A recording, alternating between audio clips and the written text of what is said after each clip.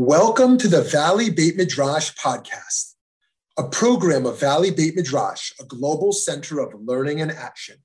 We're bringing you the best in diverse, pluralistic Jewish wisdom, all with the goal of improving lives in our global community. I'm Rabbi Shmuley Yanklowitz. Let's get started. It's great to engage in some learning together today on a fascinating topic, but what if I love the Greeks? Chanukah for Philosophers.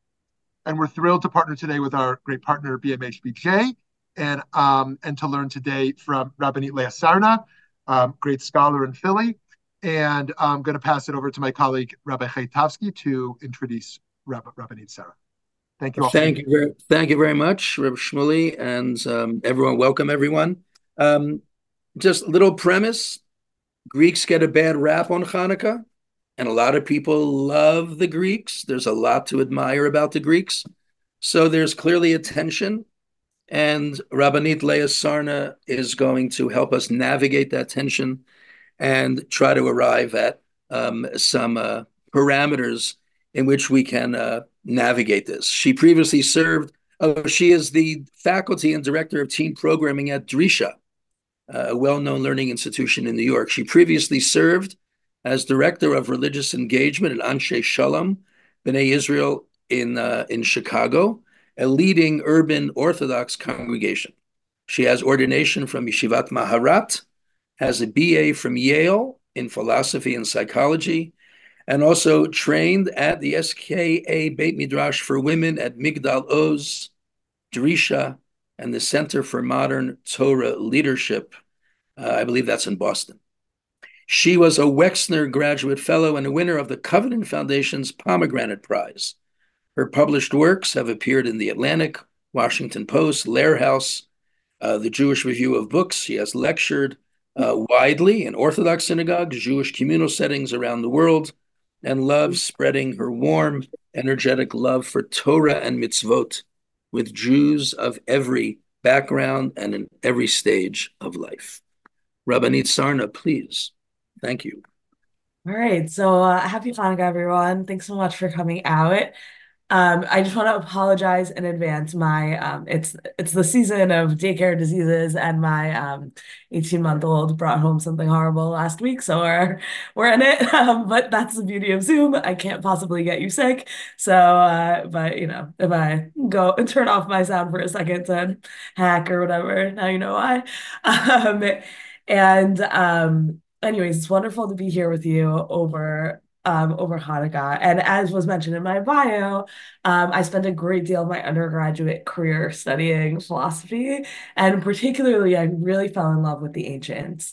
So Greek philosophy and Roman philosophy, and then you get to Hanukkah and you're like, I think I'm supposed to hate the Greeks. How do I make sense of that? And do our texts have anything to say about it? And amazingly, they do. So today we'll look at some texts that sort of lay out the problem quickly from our Hanukkah liturgy, from the book of Maccabees. And then we'll look at some suggested, possible resolutions to it, ways to think about how to sort of fit these things together. For me, it's important because Greek literature and Greek philosophy, I discovered during my years in Chicago that I'm not the only clergy person I know who really loves to go back and back again to Greek literature. When I was an undergraduate, it was like my third semester reading Plato's Republic in a different class. Someone said to me, "Don't you get tired of Plato's Republic?" And I sacrilegiously said back to them, "Do you get tired of the Torah?"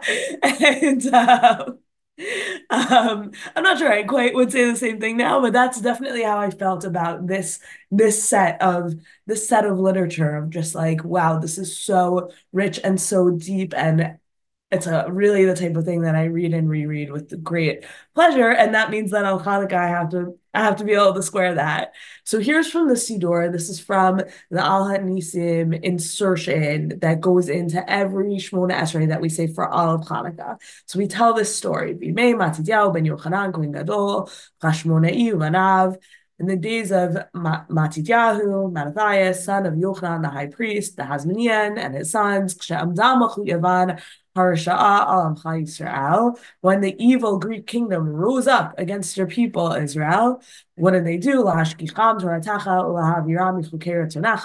They tried to make them forget your Torah, turn them away from your statutes, right? Like that sounds really bad. What did the Greeks do? They were religiously oppressing us.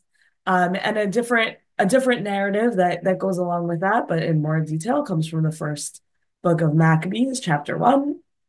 In those days, certain renegades came out from Israel and misled many, saying, "Let us go and make covenant with the Gentiles around us, for since we separated from them, many disasters have come upon us."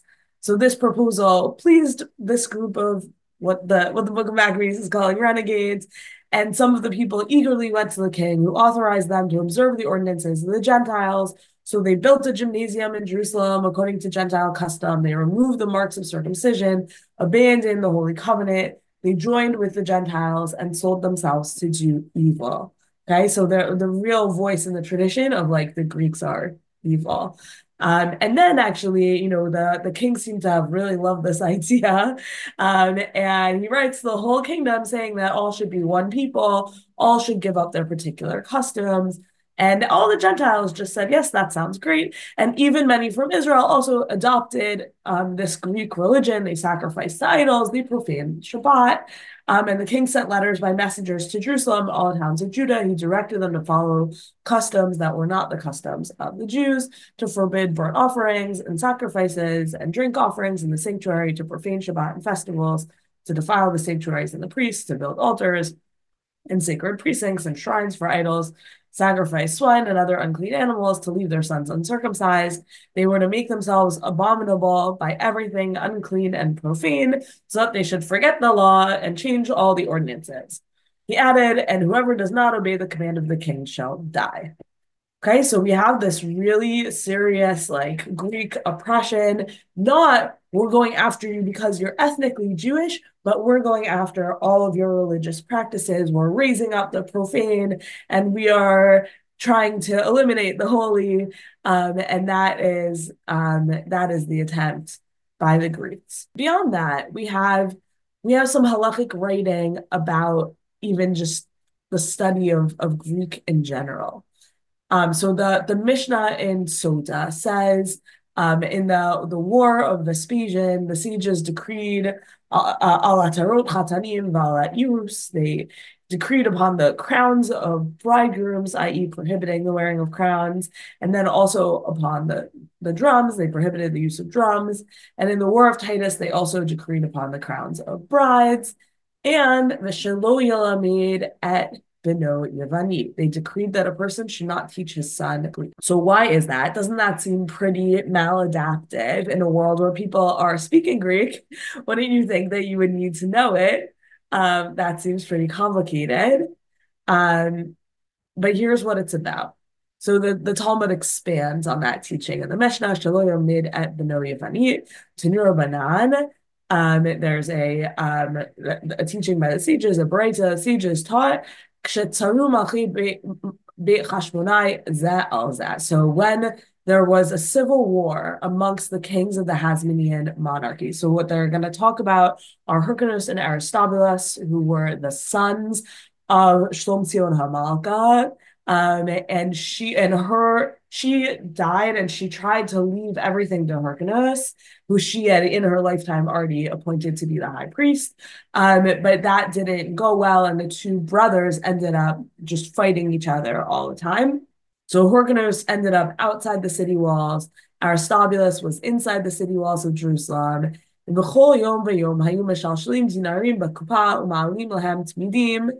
So every day, the problem was the ones inside the city, right? These are all, so we should back up for a second and just say that Hasmonean kings are also all Kohanim, they're all priests. So they're very invested in the temple continuing to run, even as they are fighting with each other. So the ones inside the city are the ones who are keeping the temple running, but they don't have any of the stuff that they need.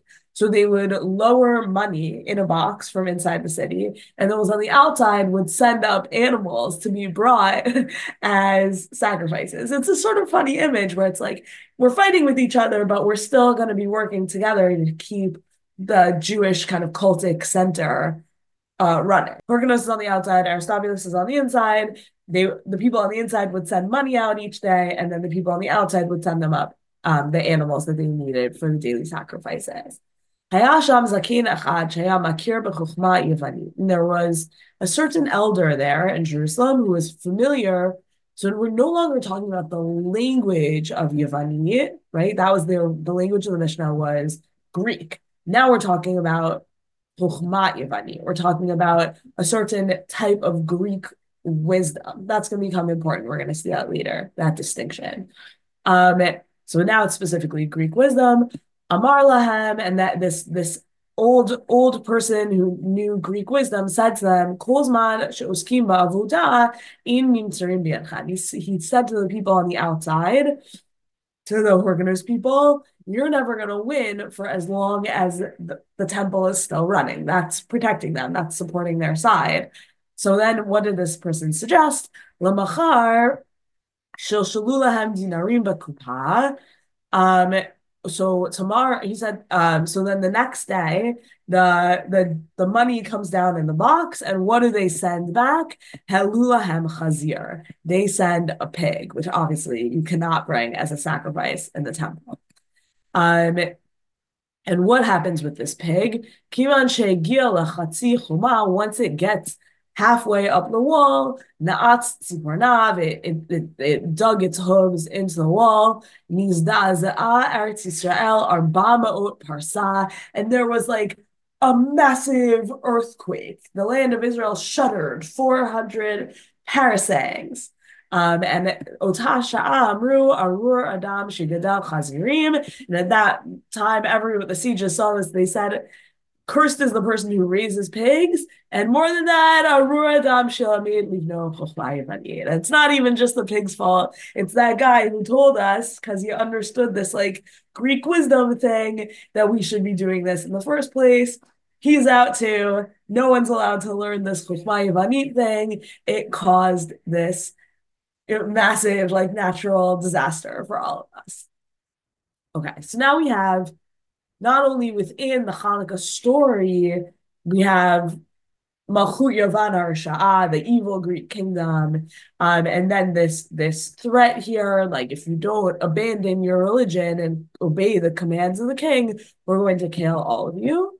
But even once you have like Greek wisdom kind of infiltrating, even later in the Hasmonean time, right after Hanukkah, when you have Hasmonean kings, even then you have this sense that like Greek wisdom is still causing problems. It's powerful, clearly, but what happens when you tap into that power? It causes natural disasters. It causes earthquakes. It's terrible. So we have this one version of the story where the Greeks are evil, they rise up, we defeat them, and they leave behind this kind of pervasive but desirable and powerful knowledge. And it's our job to know that we shouldn't be accessing that, right? And like, if you asked the authors of this story, well, Leah read Plato and she really liked it, they would say, of course you really liked it. It's so interesting and so powerful and it causes earthquakes. So don't learn it anyways. Like that seems to be what this story would have us think.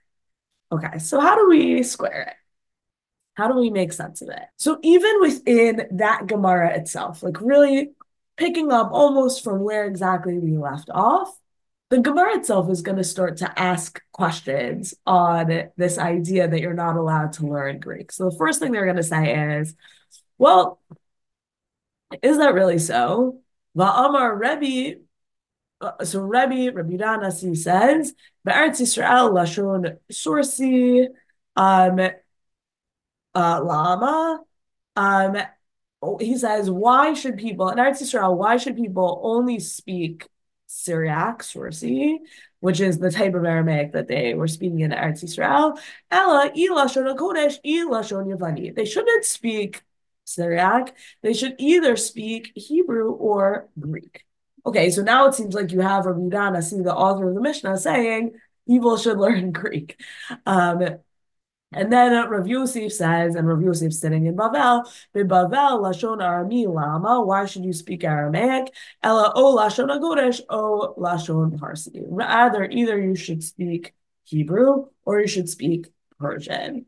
And they say, how do they resolve it? They say, well, Greek language is different from this specific Greek wisdom. Lashon Yevani Lachud, Bechachma Yevani Lachud. So Chachma Yevani is separate from Greek language. Greek language is great. And that's good because there's also like a big kind of stream in the Jewish tradition that thinks that Greek language is particularly beautiful. You can write the Book of Esther in Greek, for example. You can also write it in English. But anyways, right, there's all sorts of like halachic ramifications even to like how much the rabbis sort of love the Greek language and admire it and think it's beautiful. So okay, so Greek language now is fine, but we still have a problem with Chokhmah Yevani. We still have a problem with Greek wisdom. And now they're going to say, okay, but Chokhmah Yevani Niasira, is Greek wisdom really prohibited? Because we have this tradition in the name of Rabbi Shimon ben Gamliel, where it says, "Eni olal nafshi," my eye affected my soul, mikol b'not iri, due to all the daughters of my city. What does that mean? Elef yeladim hayu b'beit Abba. In my father, Rabban Gamliel's home, there were 1,000 children. Chamish me'ot lamdu Torah. 500 of them learned Torah. V'chamish me'ot lamdu chachma Yevani. And 500 of them learned Greek wisdom. Hold on, in the home of the prince, Rabban Gamliel, the Nasi Rabban Gamliel, they were studying Chokhmah Yevani. So it can't be prohibited if they're doing that. Okay, but the only remnants of that home, he said, there's only 2 people left who were eyewitnesses who participated in this Rabban Gamliel education, but I'm telling you, this is what it was. So then they say, no, Shani shall be Rabban Gamliel de Kovim Lamakut. So no, the house of Rabban Gamliel was different because they were very close to the monarchy, and they give evidence for it. So they talk about a certain type of haircut, a kumi haircut, which is prohibited to normal people because of the Torah's prohibition on doing things that are in the ways of the Amorites, Darkei Amori. But this one guy of Talos ben Reuven, he was allowed to do it. Why was he allowed to do it? Because Shehu Karu Malchut. He was allowed because he was close to the kingdom. He needed to be in like the latest fashion of haircuts. If he was going to, let's say, represent the Jewish people to the king, he needed to kind of look good in court, maybe. And so he was allowed to have this type of otherwise prohibited haircut. And so similarly, Shalbeit Rabban Gamliel Hitzir Lahem Chochmah Yevanit. So similarly, in that home of Rabban Gamliel, they were permitted to study Greek wisdom because they are close to the monarchy. So that's resolution number 1, right? Option number 1 is, why should we be allowed to study Greek wisdom? Well, I think in a democracy, it's not difficult to say we are all close to the monarchy. The classics are a part of our Western tradition that were certainly, known and studied and beloved by the founders of the United States. And to that end, it makes sense to read Plato's Republic because that is part of the language of our Western democracy. And therefore, we are Kovim L'Malchut. It's permitted for us because that's what it means to be Jews living in an American democracy. And that same permission that was given to the students of Rabban Gamliel is actually, in fact, given to all of us as well. So I think that's model number 1 that I want to say, is that a way to think about it is, I have a position as a voting citizen in this country that requires of me a certain educational a certain education and a certain language and a certain engagement with culture and philosophy. And the Greeks are just part of that, and they've been part of that, for the last, since the year, whatever, 200, when earlier than that, probably 100, when Rabban Gamliel walked the world. And And we can walk in that path too. It's as if we're students in the home of Rabban Gamliel. That's Greek wisdom. The other thing that we talk about and that our tradition knows a lot about in terms of Greek literature is the literature part, is Homer. So Homer appears quite early in our tradition. He appears in the Mishnah. So the first reference to it is in the Mishnah in Yadayim 4:6. It's an amazing Mishnah for all kinds of reasons, but we're not gonna I don't think we have time to really look at all of it in depth, even though it's very, very fun, and I definitely recommend learning Mishnah Yadayim in your own time. But basically here we have a debate between the Sadducees and the Pharisees, where the Sadducees and the Mishnah identifies as a Pharisee document. So the person who's supposed to come off well in this conversation are the Pharisees, just to be clear. So the Sadducees say, we complain against you Pharisees because you say that the Holy Scriptures defile the hands and the books of Homer do not defile the hands. So if we're looking for kind of a range of literature, it seems like we have Holy Scriptures, Kifei Kodesh on one side, and Homer on the total other end of the spectrum in terms of holiness. Maybe like the book holiness spectrum goes from the Torah to Homer as like the least possible holy thing. But the Sadducees are saying the mapping of impurity onto that holiness of books spectrum seems opposite. Why would you say that holy books defile the hands and not holy books like Homer don't defile the hands? You should say touching Homer makes your hands impure, not that touching the Torah makes your hands impure. And then they go through this whole amazing example that we're not going to look at in depth. But then they say the principle they come up to is Lefi chivatan hi tumatan. Lefi chivatan hi tumatan. According to the affection for them, so too is their uncleanness. When we want people to treat something with respect and care, that is when we assign it levels of impurity, actually. Because when something is impure, you have to be really careful about it. You have to be prepared. Oh, I touched this thing. What do I have to do before? What do I have to do after? And the argument with books is like, if I could just be like eating a snack while I'm looking at a book, then I'll destroy the book. I'll get grease all over it. It'll get eaten by animals. So actually, I need to make the book that I want to preserve, I need to make it give off impurity so that the book will be safe from my snacking while reading habits or whatever. And so the more beloved something is, the more we protect it by assigning to it impurity. That's the argument of this Mishnah. And they say, Sifrei Homerus, they're less beloved. The books of Homer, they're not precious. We don't love them in the same way, so they do not defile the hands. We have another reference to the books of Homer. This time it's not explicitly in the Mishnah. The Yerushalmi is going to spell it out.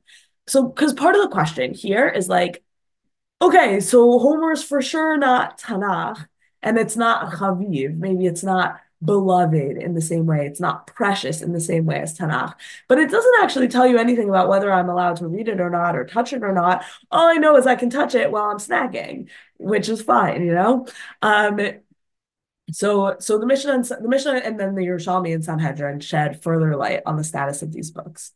So the Mishnah says, this is a list of people who have no share in the world to come, even if they do lots of other mitzvot, still no share. Here's how you can lose your share in the world to come. You can say, Ein tchiyat hametim min haTorah. You can say there's no resurrection of the dead derived from the Torah. Ve'ein Torah min hashamayim. You can say the Torah didn't come from the heavens. The apikorus and the apikorus. So who is that? Maybe it's like someone who treats Torah scholars with contempt or something like that. Rabbi Akiva adds on to that list, Af hakoreh b'sfarim hachitzoniyim. This includes someone who reads from external literature. So what does that mean, right? Like that could mean the only books you're allowed to own, the only books you're allowed to read are Torah books. And remember, like we're talking about a time where like this number of books that you can see over my shoulder would have been inconceivable, right? Like you have one book on your shelf, like that book should be the Torah. And so in that world, I could actually understand. Like in a world where you get to have one book in your home out of any book on earth, and you're a Jew and you pick Homer to be that book, whoa, that's so problematic, right? So I can understand actually construing that choice to be, yeah, that Jew who chooses some other book of literature over Torah, like that's a huge kind of heresy. I can understand that, but that's actually not where the Yerushalmi takes it. So the Yerushalmi says in Sanhedrin 28a, Rabbi Akiva Omer, Afa Koreh Besfarim Achitzoniyim. It brings Rabbi Akiva's opinion, people who read external books of literature. What are those external books of literature? For example, Ben Sira. And then he says, so apocryphal books, wisdom literature that didn't make its way into Tanakh, like books that are extra canonical. But Sifrei Humerus v'kol Sfarim shenichtavu mikan ve'helach. So, but books of Homer and all books written from now on, hakoreh bahem kakoreh be'igaret. It's neutral. It's like you're reading financial documents. It's not holy. It's not religious. But it's like like reading a bill, like reading your credit card bill. You should probably do that. Like maybe that's even a good thing to do.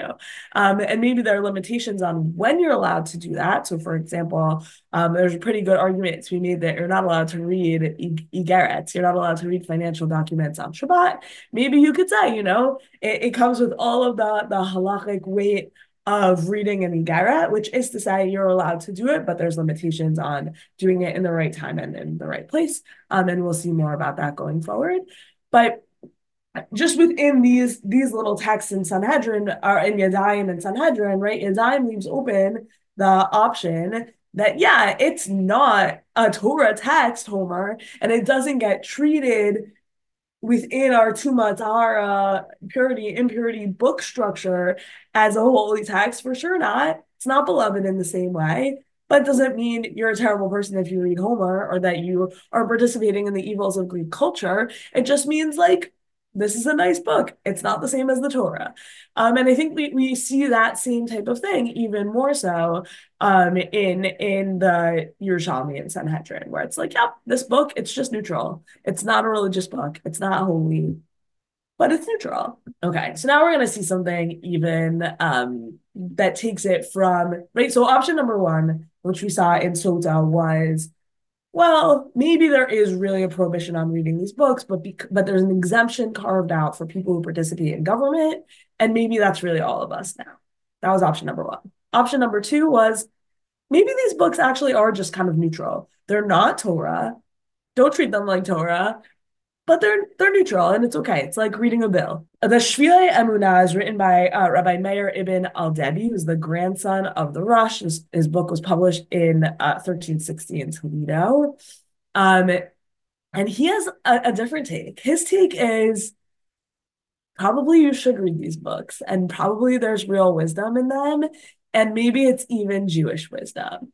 So I'll just read you a tiny bit of what he says he found it. So we don't know. Did he actually find this written somewhere, or did he invent this story? Hard to say, but it's kind of incredible. So here goes.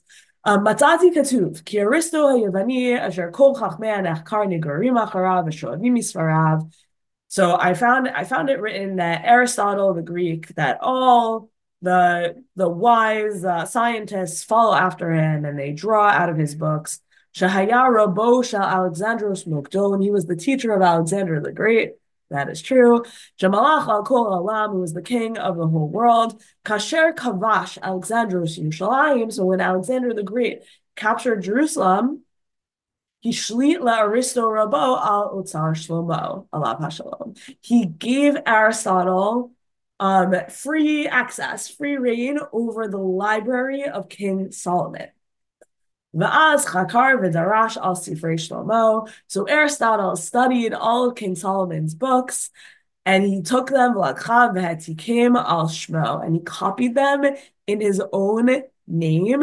V'hosifu toyot mishalo, and like all plagiarists, he added in some mistakes somewhere. Va'az ganaz hasfarim shel Shlomo kedei la'atot ha'olam, and then he hid the books of King Solomon in order to fool the world. Sharisto atzmo chiburim mishikol da'atem, and into thinking that Aristotle himself wrote these books out of his own mind.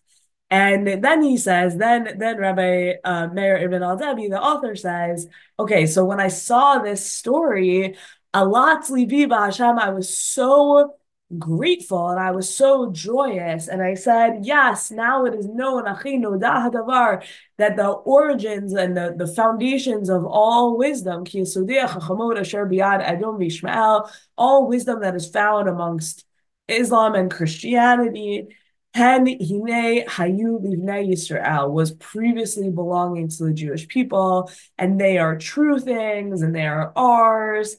And therefore, right, with that idea, that actually opens up the doors of study to say, oh, when I'm studying Aristotle, I'm not studying Greek wisdom. Ma pitom, I'm studying Jewish wisdom that the Greeks plagiarized from us. That the source of all, I'm seeing someone being like, that's ridiculous. Which is totally fine. That's totally a fine way to think about it.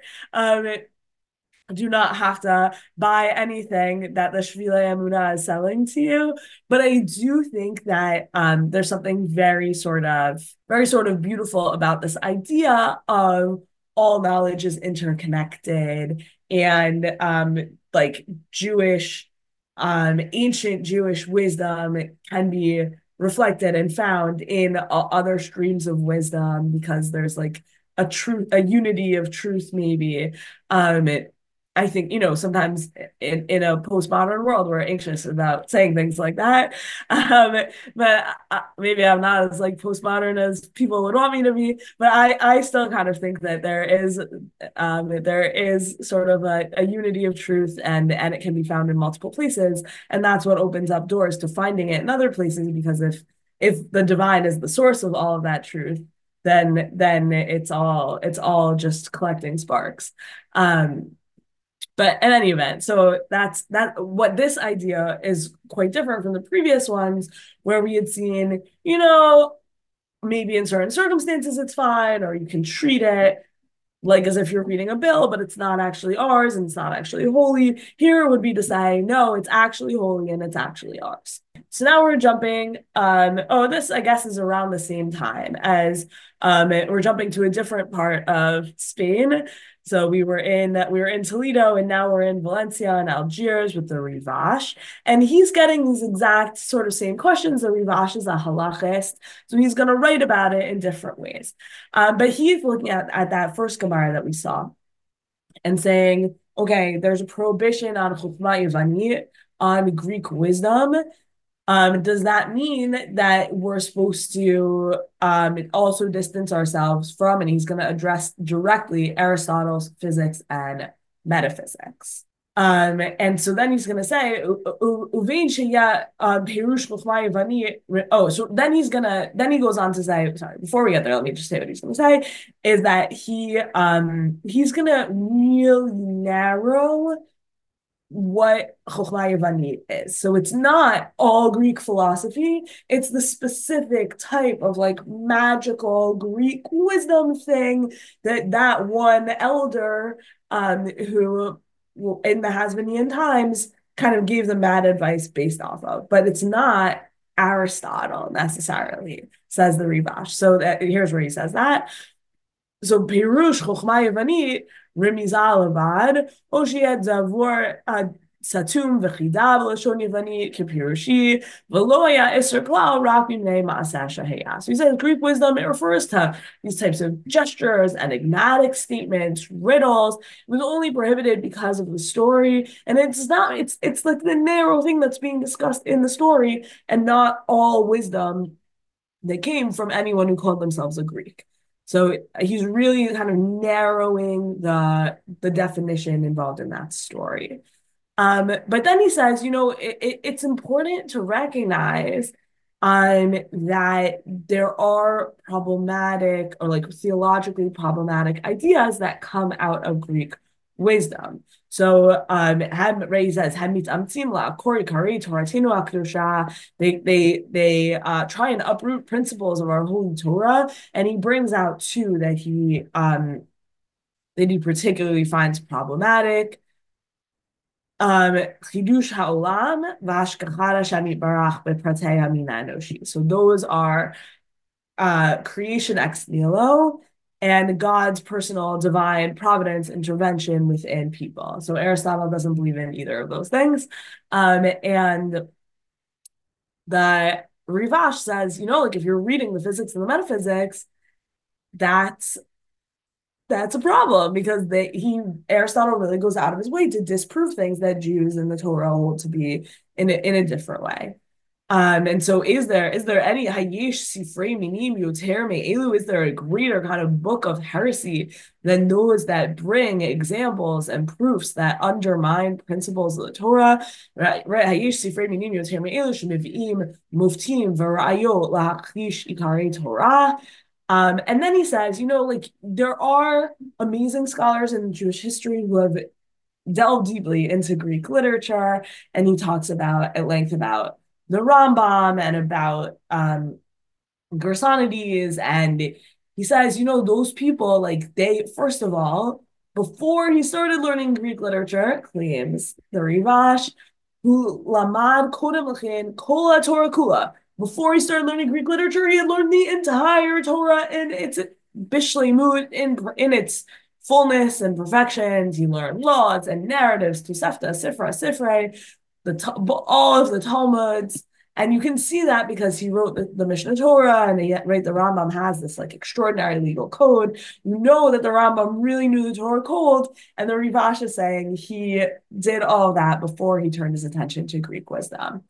And then, in order to, in order to respond to the heretic, he wrote the Moreh Nevuchim, the Guide to the Perplexed, which clearly turns on his knowledge and understanding of Aristotle. I'll just mention, as like a Aristotle and Rambam lover, it's interesting to me that the Rivash doesn't talk about the Rambam's introduction to Pirkei Avot, the Shmona Prakim, which is fully just a rehashing of Aristotle's Nicomachean Ethics, but in like a very beautiful, very like Torah kind of way. And Maimonides fesses up to it, meaning in his introduction to that introduction, he talks about taking wisdom. That's what his famous line, take wisdom from wherever it comes, is in that introduction, because he knows that that's exactly the project that he's doing in his introduction to Pirkei Avot, to Ethics of the Fathers,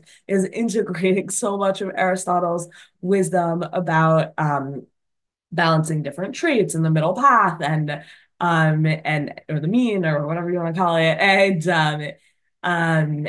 some like Maimonides there writes beautifully about friendship, and that's also all based on Aristotle. All kinds of amazing things are in there, and so you would think that would be. I mean, I think it's just not the question that the Rivash was asked, but you would think that would be what he would talk about here. I've always been a little disappointed in this text because of that.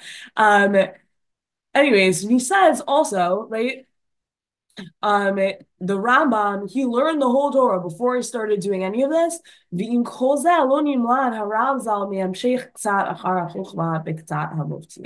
says, nevertheless, Maimonides was drawn a little bit after some of the proofs of Aristotle. He was convinced a little bit by then, and Maimonides would say, yeah, that's me just like learning truth from wherever it comes. But the Rivash would say, that's really bad. And if you're going to read something and it's going to teach you something that's against the Torah, that's very scary. And even the Rambam was convinced by it, and so it should be even scarier to you because you're not the Rambam. And so he says,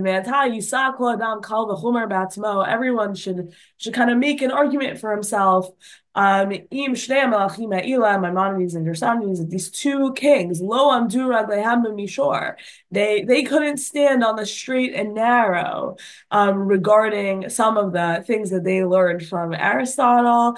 Ich na'amud anachnu asher lo ra'inu me'orot le'ercham.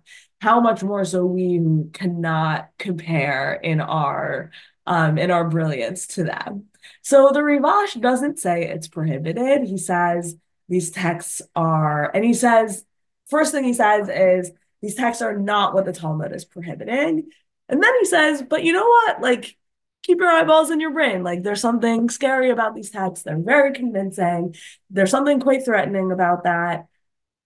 Pay attention as you're reading it. And I think there's something that's, I'm not sure you need to agree with the Rivash's exact application of that idea in order to agree that anytime you read, you have to read critically. And just because you read something and you get drawn into its world, right? Like if you read Aristotle and said, yes, everything in here is true, then like you would just go and enslave someone, like there's so much in there that's problematic. And not everything that we read should we adopt as truth. And learning, it's really the challenge of our generation, especially as computers start generating nonsense that sounds very truthy. Really learning how to read for truth and read for accuracy and ask difficult questions becomes even more essential than ever. And so I think is that to be the takeaway from the Rivash, who's essentially saying, yes, you can read this stuff, but you got to be so careful with how you're reading. To me, that does resonate as an important kind of takeaway and message. And the last little text I'll bring here, and then I'll conclude and we'll open up for questions, is this one, which is also really great. So Sha'al, we're back in the Talmud. Sha'al ben Dama ben Achotosha Rabbi Ishmael at Rabbi Ishmael. So Ben Dama, the son of Rabbi Ishmael's sister, asked his uncle Rabbi Ishmael, Kavunani. So someone like me, says Ben Dama, Shalamadati kol Torah kula. I learned the entire Torah. Am I allowed to study Greek wisdom? And then Rabbi Yishmael responds with a verse, the verse says, Lo yamush sifra Torah zani picha v'agita bo yomam v'layla. This Torah scroll shall not depart from your mouth. You shall contemplate it day and night. So then what Rabbi Yishmael says to him is, Say uvduk sha'a she'ino lo min hayom v'lo min halayla. Go and search for an hour that is neither part of the day nor part of the night, and then you're allowed to learn Greek wisdom. And what I think it is quite helpful actually about this, it sounds ridiculous and dismissive. I'll just own that, right? It sounds like Rabbi Ishmael says yes, but not within the 24-hour period. But I do think that any time that we are spending time on something, there's opportunity costs to that. And I think that's the real message of Rabbi Ishmael's statement is, well, you're studying this stuff and you love it, and that's great, but at what cost? And I think that's similar to what I was saying about the Rivash, where maybe like the specific application of the thing doesn't resonate as much, but the idea that we should be asking ourselves, oh, this seems very convincing. Am I correct to be convinced by it? And here, wow, I love this and it's so wonderful. And still, we should always be asking ourselves, is this the right use of my time? Time is one of our most precious resources. And, if instead of reading Greek literature, I could be working with Rav Shmuley to help alleviate suffering somewhere. Like, wow, that's a real consideration, and I should be thinking about that. I should be thinking about that seriously. But I think at the end of the day, what we can say, and I'll stop sharing for now, is that we presented and seen together a lot of different avenues towards making sense out of what does it mean to love Greek wisdom and Greek philosophy and Greek literature. And none of these would say, well, it's the same as Torah. And like you can put down your brain sheet and pick up your Play-Doh and those are identical. But we've seen different ways of making sense of how to fit that love in. Does it make me a better person or a better citizen? Does it add to my wisdom of the world? Does it add to my understanding of the Torah, which I think is not inconceivable? My spouse, actually, that's like what he does. He's a Bible scholar and he writes about comparisons between Plato and Tanakh, and he feels that those comparisons deeply increase our ability to understand Tanakh. And so actually it really is to study Torah, would be to study these things. But with with that permission, though, all of the risks associated with spending our time on anything. What else could I be doing in this time? And also all the risks associated with new ideas, or in this case, really old ideas, but really any ideas that we have to read everything with careful eyes and question and evaluation, and not just accept things because, oh, it's Aristotle, it must be true. We certainly would not want to adopt that perspective. Okay, so I think we'll take questions if people have any. Yes, thank you so much, Rabbanit Sarna. We'd love to open it up to questions or comments. Please feel free to raise your hands, and then you can unmute, and I can call on people, or you can always use the chat as well. Hi, Judy. Hi. I had two thoughts about this that just kind of were nagging at me while we're reading these things.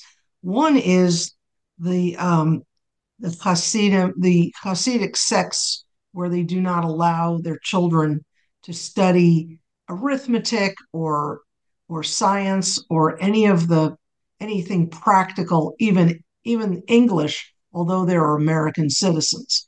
That's one. The other is Kabbalah, where you're not supposed to study it until you're 35 and you're married and you have whatever the other, and you have to have learned a lot of Torah. So I think the danger that those two things are worried about is that you'll get carried away by exciting ideas that are other than Torah. Can you comment on this? Yeah, so I think there's sort of, well, okay. Let me start where you started by saying that, I don't plan to educate my children in that way, but I also don't love like criticizing other Jewish communities. We're in a pluralistic space, obviously. But I would say like the way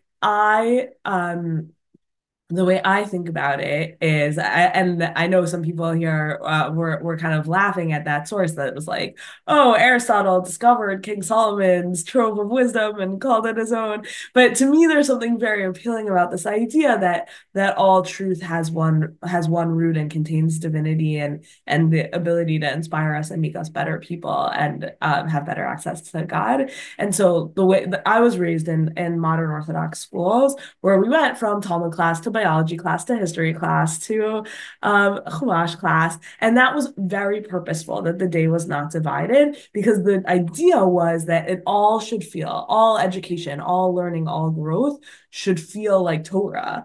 And so that's kind of how I grew up, and I still really, really, really believe that.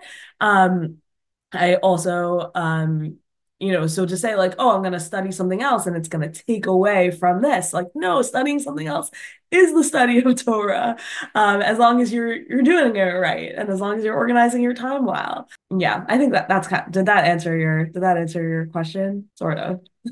I think it's the best we can address it, because unless we are going to become insular and never interact with the rest of the world, knowledge of the rest of the world is important for us to have.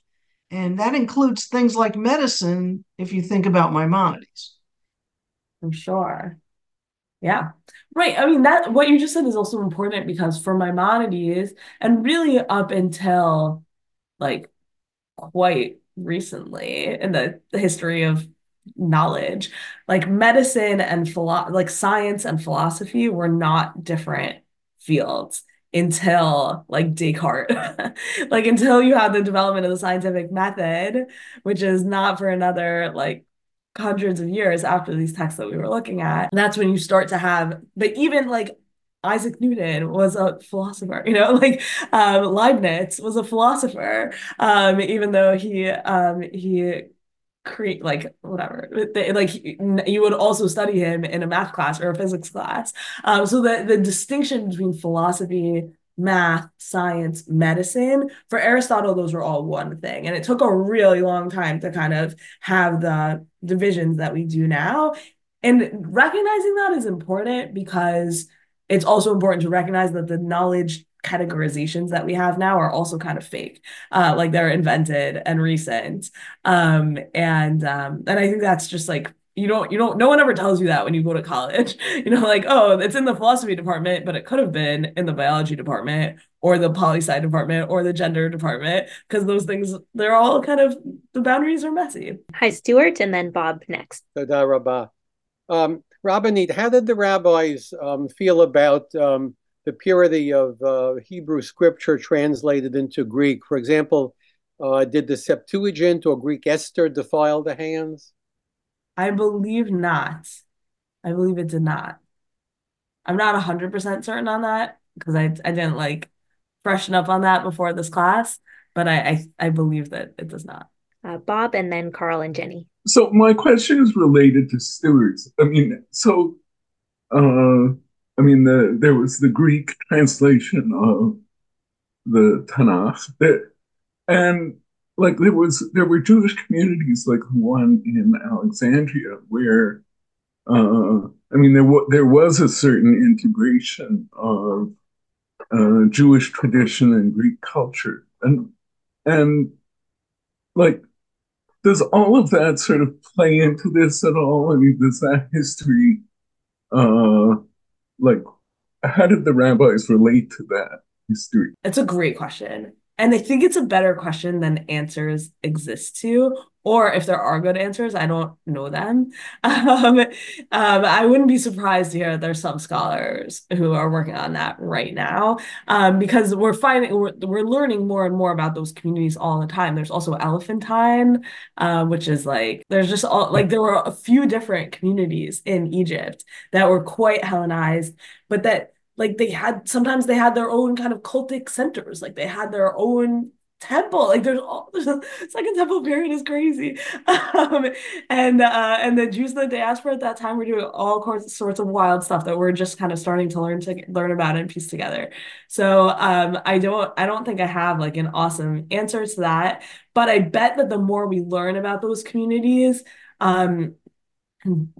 the more we'll be able to read texts like the ones I presented to you from the Talmud and start to understand them differently, because we can probably assume that the rabbis like knew about those communities and had feelings about them, but until we kind of have more details, it's hard to recreate what exactly that was or what it looked like. But I definitely think that's a really interesting piece of the puzzle. But also the rabbis are engaged in a fight for their own legitimacy. So they're not like we think, oh, the rabbis totally won, but like we only know that in retrospect.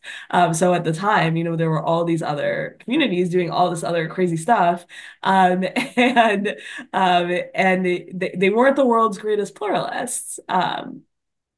So I guess that's what I'll say. But there certainly are people who are really, really working on that question right now. Hi, is it Jenny? Yes, thank you. I wanted to ask Rabbanit Sarna if either you have written about this or if there are some resources you can recommend. It's all very interesting. I'd like to know of some more resources if you have any to recommend. I have not written about this. I'm trying to think off the top of my head who has. I did definitely. I put this together a few years ago, and there were some articles that I read while I was putting this together, but they're not like at top of mind right now. But if I can go back and recreate it, I'll try and send it your way. Okay, thank you. Thank you again, Rabbanit Sarna. It's always a pleasure to learn with you. And just want to let everyone know about our next class, which will be next Thursday on December 21st, Radical Jewish Views of God, Maimonides versus Spinoza at 1 p.m. Mountain Time with Rabbi Micah Streifer. And Rabbi Chaitovsky? My video got turned off, and I just wanted to say thank you very much. It was very wonderful. I went to a very right-wing yeshiva in Philadelphia where they certainly believed in Torah only. And I remember having a conversation with the religious advisor, the Mashgiach Ruchani, the spiritual director. And he said, I noticed that you do a lot of reading. You know that everything you need to find is in Torah. And I said, I absolutely believe everything is in Torah. I just don't know how to yank it out of Torah on my own. So I need literature and I need math and I need history and philology and all these other disciplines to help yank it out. And yeah, I believe it's Torah only, but I believe in order to support that, you can look elsewhere, including Greek philosophy and who knows where else. So, Absolutely. It's a beautiful articulation. Thank you. Pleasure. Thank you. Thank you so much. And thank you all for joining us today. Thanks for joining us for this episode of the Valley Beit Midrash podcast. Remember that you can join our email list at valleybeitmidrash.org to stay up to date on new programs, learning opportunities, and more ways to stay connected. If you enjoyed learning with us today, support our work by making a donation at valleybeitmidrash.org/donate. Join us next time as we continue to work together to build a better world. Thanks for listening.